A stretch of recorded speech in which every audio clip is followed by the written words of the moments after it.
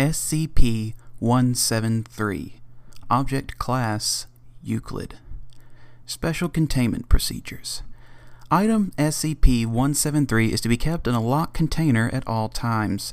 When personnel must enter SCP-173's container, no fewer than 3 may enter at any time, and the door is to be relocked behind them. At all times, 2 persons must maintain direct eye contact with SCP-173 until all personnel have vacated and relocked the container. Description: Moved to Site-19, 1993. Origin is as of yet unknown.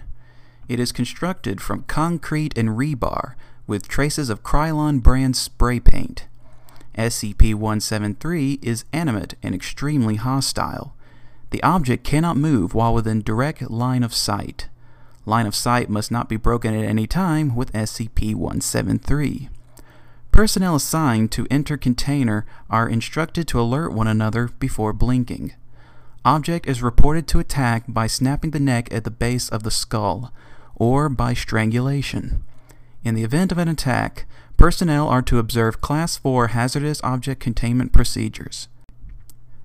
Personnel report sounds of scraping stone originating from within the container when no one is present inside.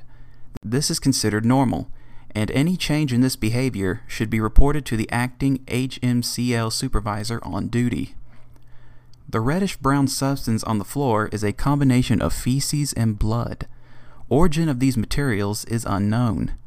The enclosure must be cleaned on a bi-weekly basis.